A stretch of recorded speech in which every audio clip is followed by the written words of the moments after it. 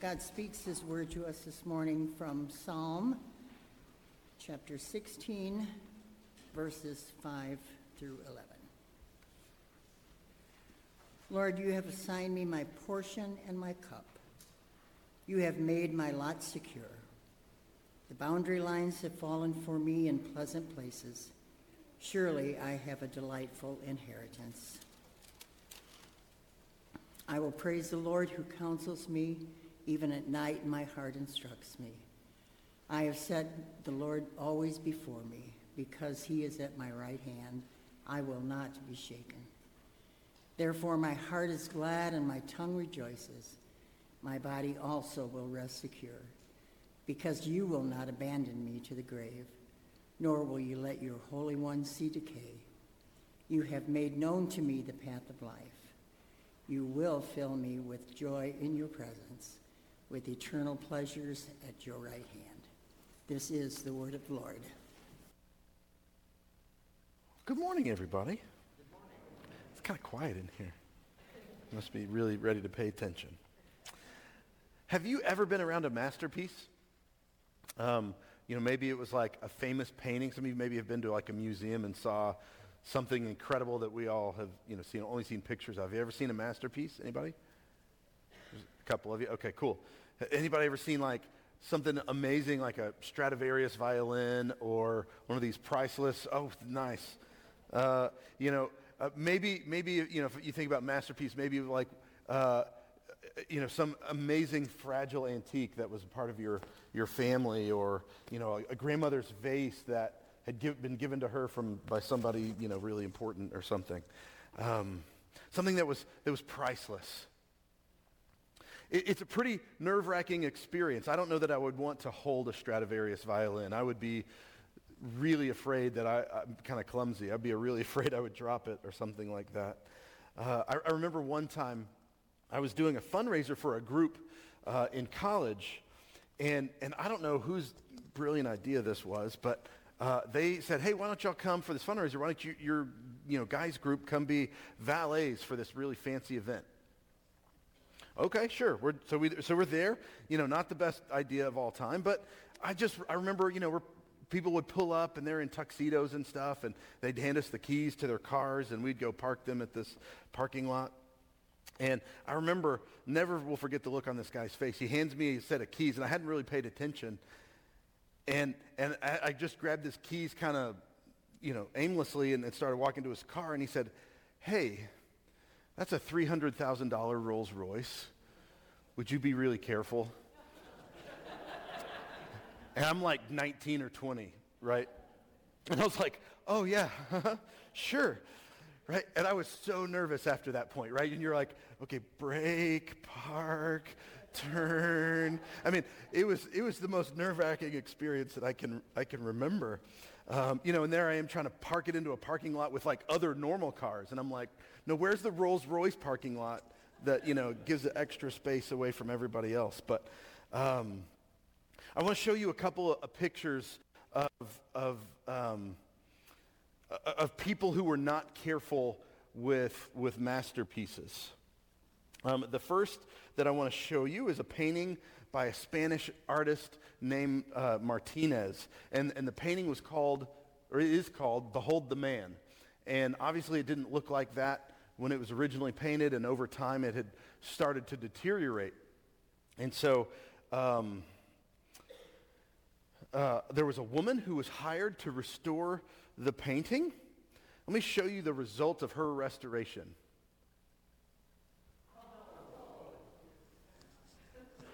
Some people jokingly call that monkey Jesus. Now, this was like a priceless work of art. And the woman was an amateur but claimed to be an expert. I could have done that. I mean, our kids in kids worship could have done that. A masterpiece was ruined. Let me show you another one. This is a more famous painting called The Immaculate Conception by an artist named Murillo. And so Mary's face it's a huge, huge painting. There's a lot more to it. We're just kind of looking at at that. So next picture, you can kind of see her face was starting to fade a little bit. And so, again, this museum said, well, we need to restore this. And so they hired a person. Let me show you their first attempt. This is the first attempt. Apparently, they still had the guts to keep going. And they thought, I can do better than that. Let's try some more. That's the second attempt. This is in a museum, a priceless masterpiece. That's the face of Mary now as a result. Turns out the guy was a furniture restorer, not a painting restorer. Why he was hired, nobody knows. But he conned the people, right? He appeared to be an expert, and that was the result. Beautiful work of art of the Virgin Mary.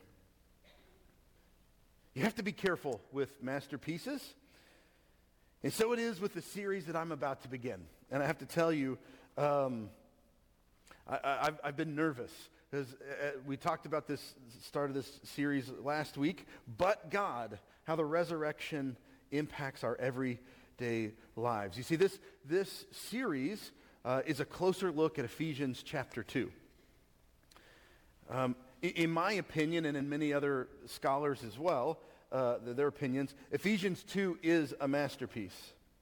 Now, I know what you're already thinking, right? Isn't all the Bible a masterpiece? Yes, it is. It's all amazing.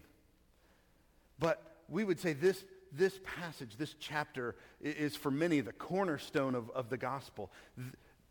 This is as clear as it gets for a lot of scholars when you look at Ephesians 2 of what God has done and through Jesus. And so, I would say I have tons of favorites. You probably have heard me say favorite movies and favorite songs. You're like, you've mentioned multiple things that are your favorite song. But so I do. I have lots of favorite bands. I have lots of favorite. But this is probably my favorite chapter along with several others. This is my favorite chapter. And it's had as much of an impact on my life as any other chapter I can think of. The way that my faith has been formulated by this chapter, it's had as much of an impact as anything else that I can think of. And so I'm excited, but at the same time I'm super nervous because I don't want to mess it up. I don't want to ruin a masterpiece. But I'm convinced that this chapter can change lives. It can change my life, it can change your life if we'll look at it and see what all God has to say. It's a beautiful, beautiful chapter where we get to see the amazing work of the gospel, amazing truth of what God has done through Christ. But what I love as I thought about it this week is while Ephesians 2 is an absolute masterpiece, it's not like something that should be hidden away in a vault. In fact, God wants the opposite. He's given us a masterpiece that we would see it and know it and use it. He wants our hands all over it because he wants us to live out this passage. We are in an interesting season of the Christian calendar, what they call Eastertide. And so if you think about like Yuletide, the word tide is kind of this festival, kind of this season of. We are in the season of Easter, meaning Easter has come, but it's such a profound thing that Christians over time, over the last 1,000 years, have spent time. We've just got to digest and celebrate what this is. And they remember the time that Jesus was on earth after the resurrection. So those days that he's on earth before he ascends into heaven is the season that we call Eastertide. And so this is the first Sunday of that. And so I want to spend a little bit of time just looking more at what the resurrection is and what it means for us. And so that's what we're doing this morning. Let's pray together. Father, we are so thankful for your word. We're so thankful for what it has meant to so many over the centuries. How it has formulated and founded the faith of Christians through history. So as we look at this a beautiful, amazing passage, God, let us not only appreciate its beauty, but let us get our hands on it. It would make a difference, that we would figure out how to live it out every day. It would be a part of part of us, of who we are and what we do. I use this time now as we study your perfect word. In Christ's name, amen. So we are in Ephesians chapter 2. We're going to look at verses 1 through 5 this morning. Verses 1 through 5 of Ephesians chapter 2. And you were dead. You were dead in the trespasses and sins in which you once walked, following the course of this world, following the prince of the power of the air, the spirit that is now at work in the sons of disobedience, among whom we all once lived in the passions of our flesh, carrying out the desires of the body and the mind, and were by nature children of wrath like the rest of mankind.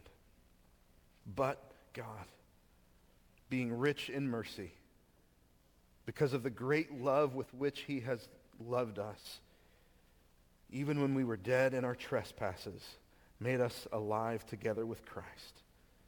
By grace you have been saved. And so many of you are familiar with Ephesians. So let me just kind of give you a quick reminder of it as we jump into the second chapter. So because we're not hitting the beginning, we're just jumping into the second chapter. Ephesians was written by Paul to one of his favorite churches. He loved the city of Ephesus. He loved the church there, and he had spent a lot of time there. Ephesus was both a place of Greek and Asian influence. It's in Turkey today, so you kind of can think about it as kind of the joining there of Greek world, Greek Roman world and Asian world. It kind of was a blended place of both of those things.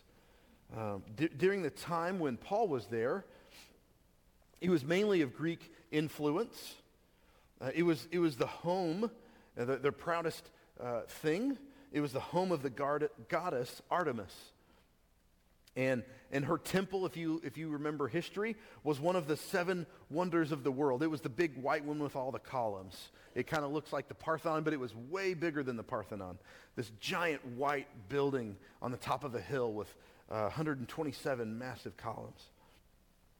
Ephesus also had a stadium where chariots raced, and they could close part of it off, and they'd have gladiator fights there. They also had a massive theater where over 20,000 people could sit and hear all kinds of performances. It was a major city in the Roman world. Some say it was the 3rd most influential city of the Roman world. Its port connected, the east to the west, and so a lot of trade took place there. It was a major port as far as imports go.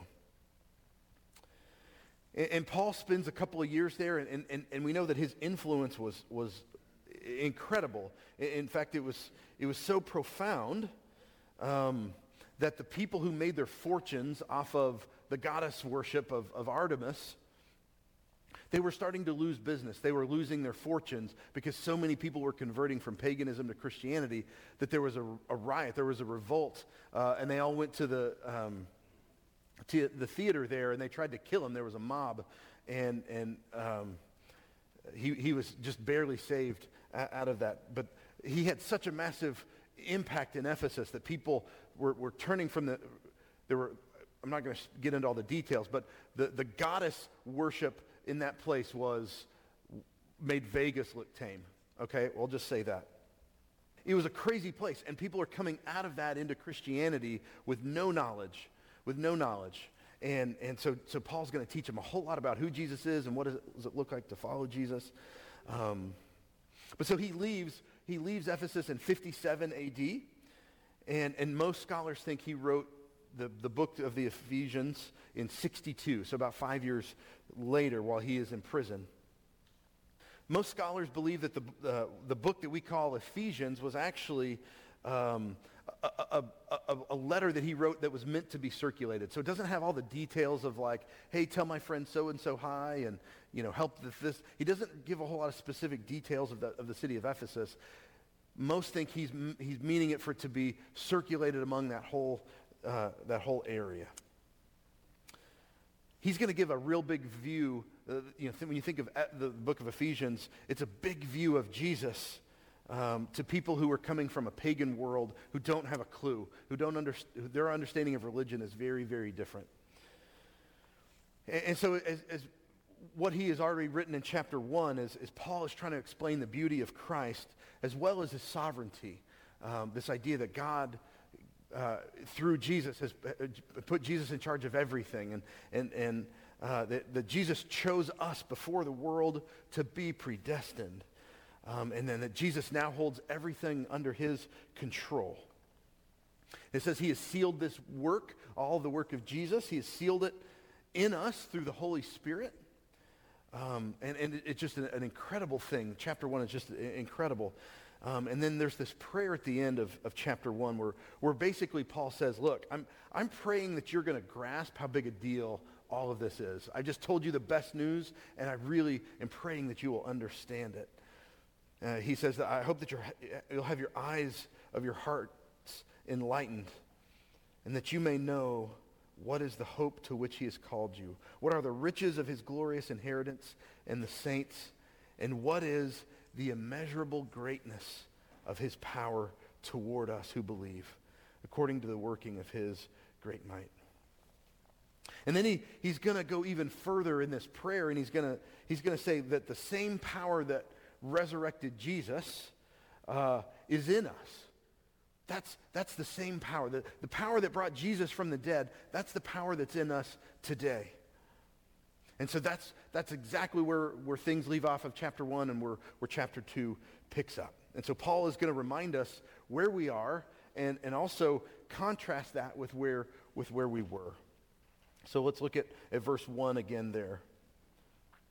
He says, you were dead in the trespasses and sins in which you once walked, following the course of this world, following the prince of the power of the air, the spirit that is now at work in the sons of disobedience, among whom we all once lived in the passions of our flesh, carrying out the desires of the body and the mind, and were by nature children of wrath like the rest of mankind.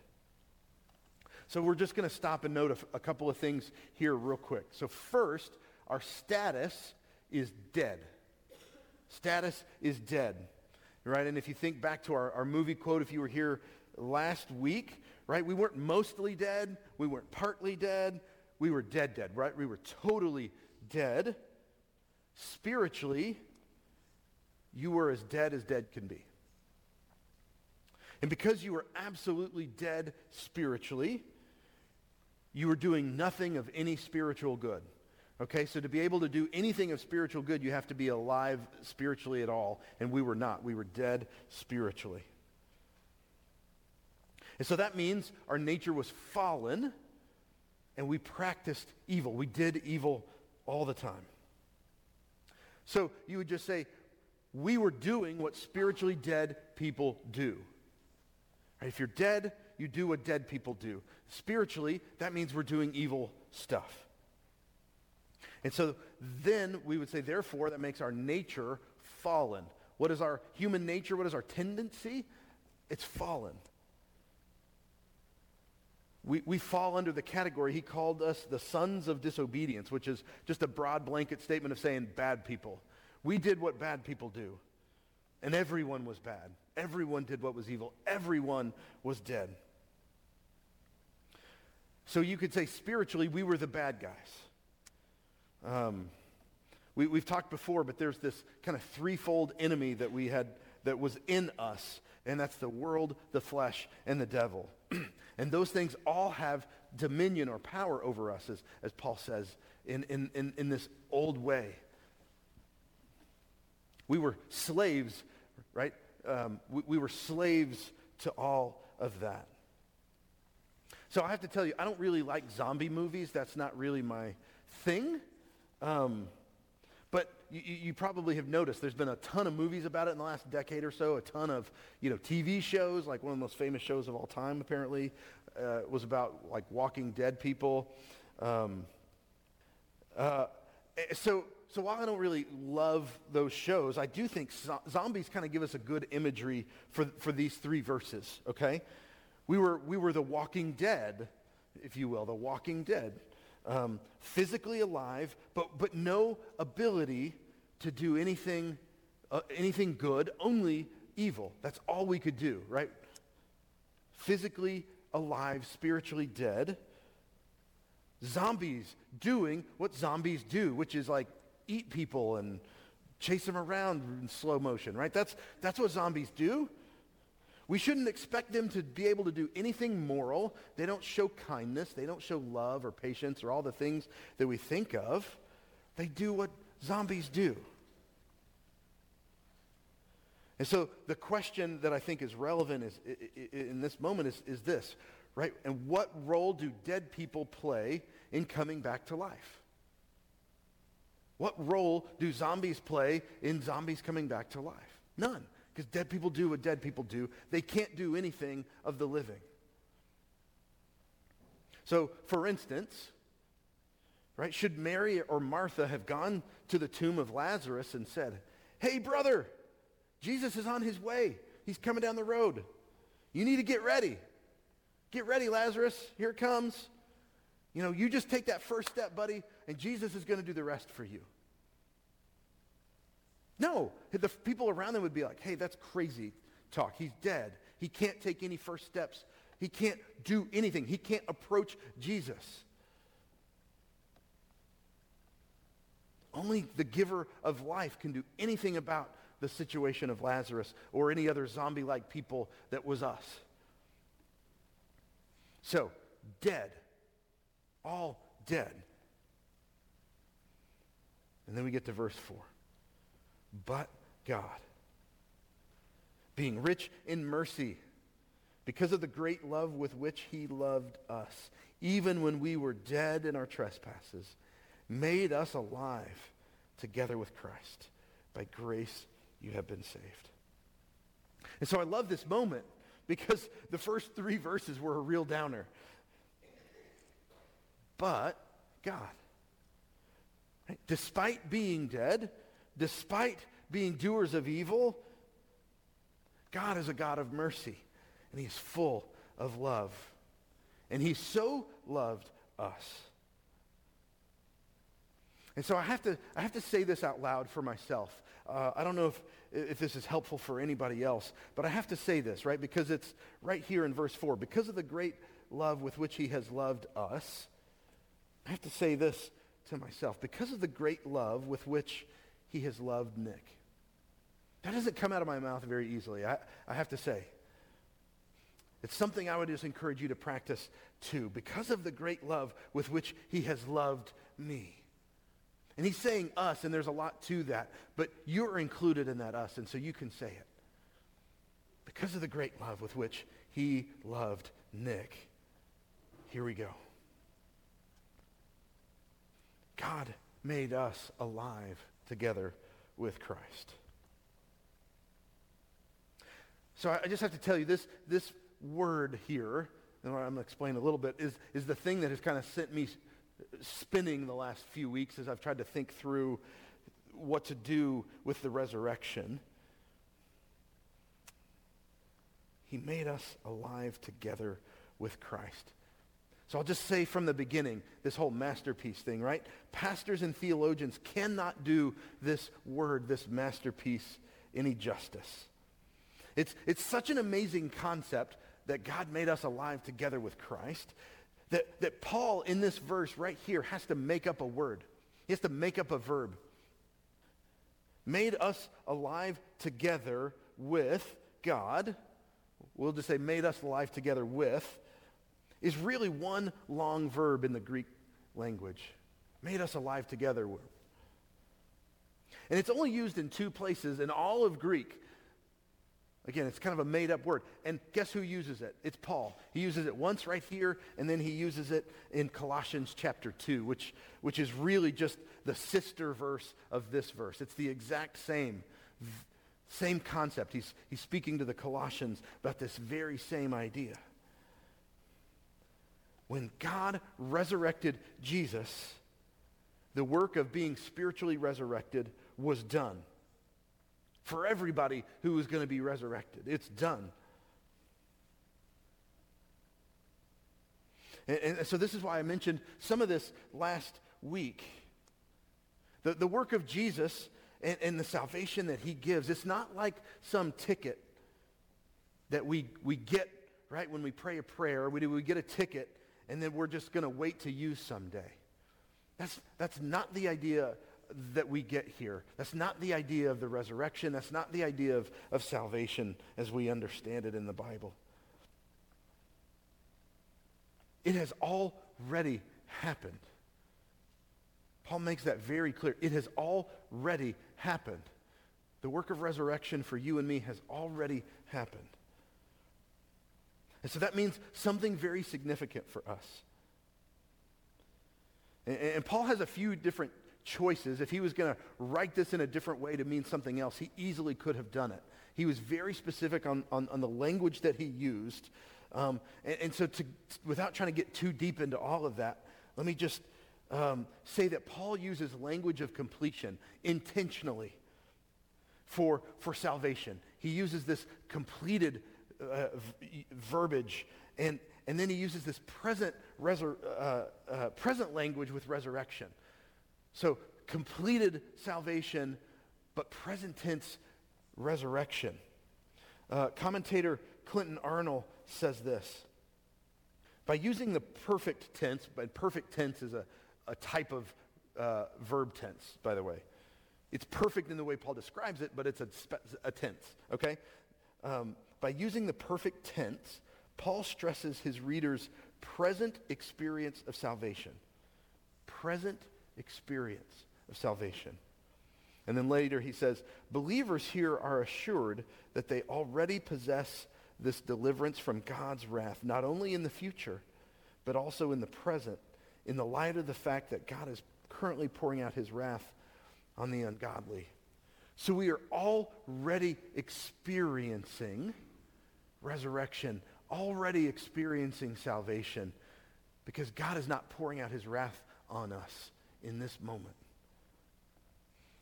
And we've talked about this several times. Mike preached on it. It was such a great message that we all need to hear. God is not angry with you. He is not pouring out his wrath on you anymore and never will again. This salvation has already occurred. The resurrection theologically has already happened. We are already experiencing eternal life today.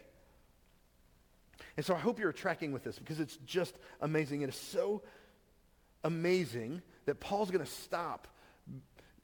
That's kind of what everybody's opinion of what he's saying here. He's in the middle of this really amazing moment, and he's writing, and then he just has to stop and say, whew, because it's by grace that you have been saved. Like, he's just kind of putting that in parentheses as an aside comment.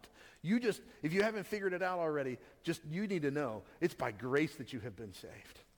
That's how amazing this moment is, that he just has to stop himself and say, oh my goodness, by grace you have been saved. God's kindness, his love, his grace, it gets all the credit right here. And so I kind of want to bring this home a little bit, because I always find myself asking the so what when I read a passage like this. This is incredible, it's beautiful, so what? What does this mean for me? What does this mean for me? Well, the answer is a lot. And that's why we're doing a 5-week series on this, because there's a lot here. And hopefully you were expecting this, because this series is about how the resurrection changes everything, how the resurrection impacts every day. So first, I want you to imagine and picture in your head an evil action, something that it's the worst in your mind. It's just the most evil thing you can think of. Or maybe it's a group of people who do that evil. Okay? Something that really gets your blood boiling. I want you to picture them. I want that in your mind. Mine was human trafficking. Just as despicable and evil a thing as I can think of. Stealing a person to sell them. Absolute evil. Okay, so hopefully you have that in your mind. You and I were worse in God's eyes than what it was that you just pictured. The people that you hate, the people that you can't stand, you and I were worse in God's eyes than that. But God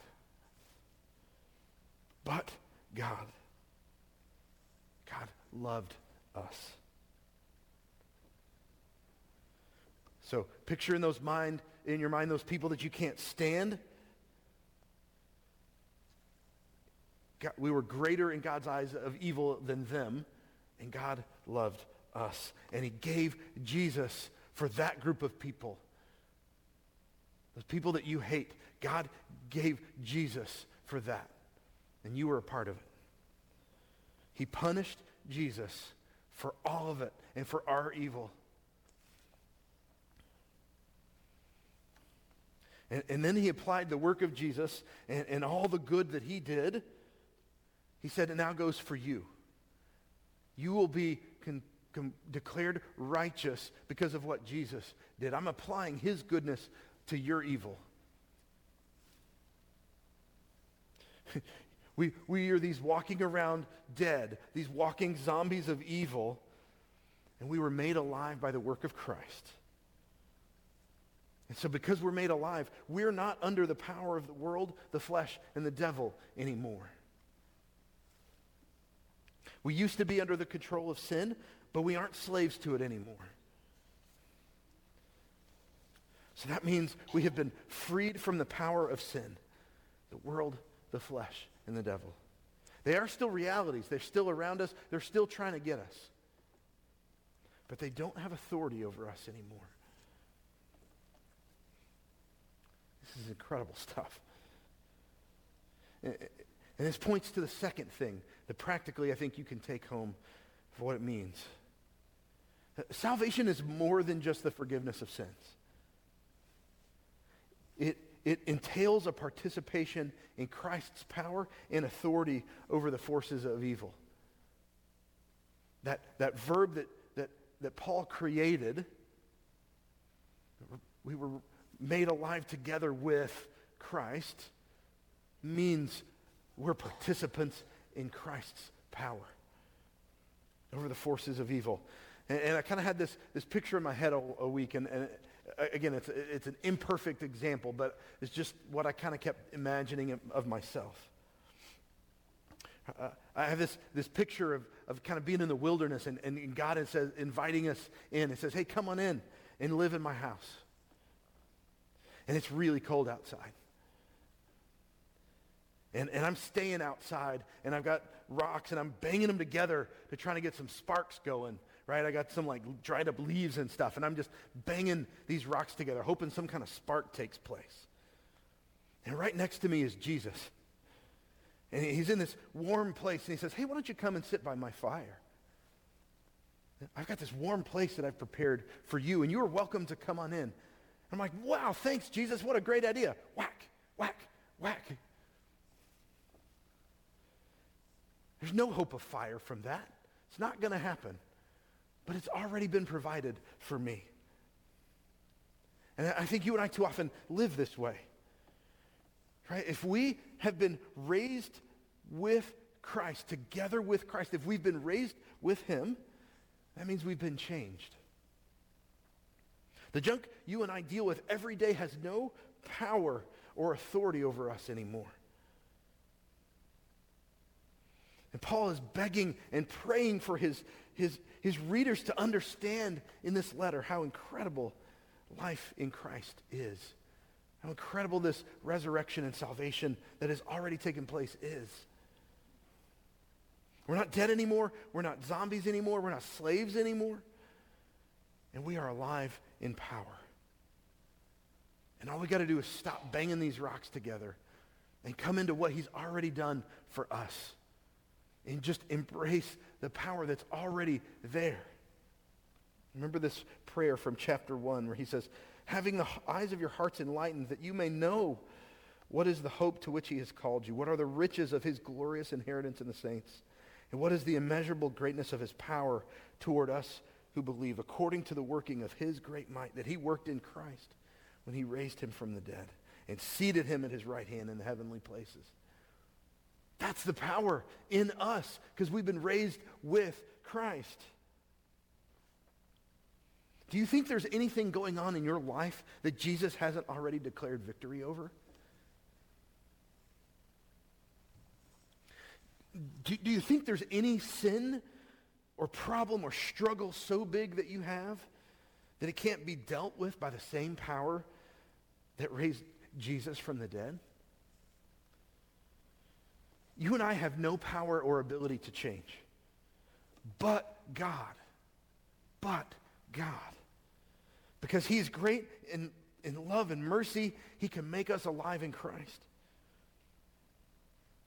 And remember I said in verse 14 of chapter 1 that God, when he made us alive with Christ, then he sent the Holy Spirit to seal it, to keep it, so that it can never be taken away from you and I. How can you be assured of your salvation? It has nothing to do with you, but the Holy Spirit is guarding it. He's guarding that salvation. He has sealed it. It will never go away. And then that Holy Spirit enables us to live a life of this power. So my very practical encouragement to you is that you start to pray with a different kind of boldness about the things that are in your life. God, I don't have any power to deal with this blank, right? Whatever it is for you. I don't have any power or ability to resist this thing. I can't do anything about blank, God. But because you brought me to life with Jesus, I've already been resurrected, then this thing has no authority or power over me. Lord, enable me through your Holy Spirit to live in the power of the resurrection. If I am eternally alive with Jesus already, then you can bring change in me. That's a prayer of power. That's a prayer of a resurrected life. You and I will feel powerless at times in our battles against the world and the flesh and the devil. But the resurrection life is lived in the power of God with the life of Jesus through the help of the Holy Spirit. That's a resurrected life. Let's pray.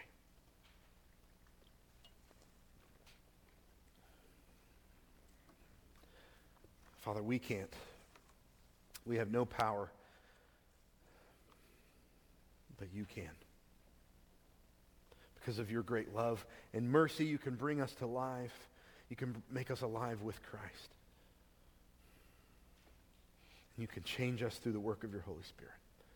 We don't have to fear anything. Nothing has authority or power over us. We've been freed because of the gospel. We've been freed because of the resurrection.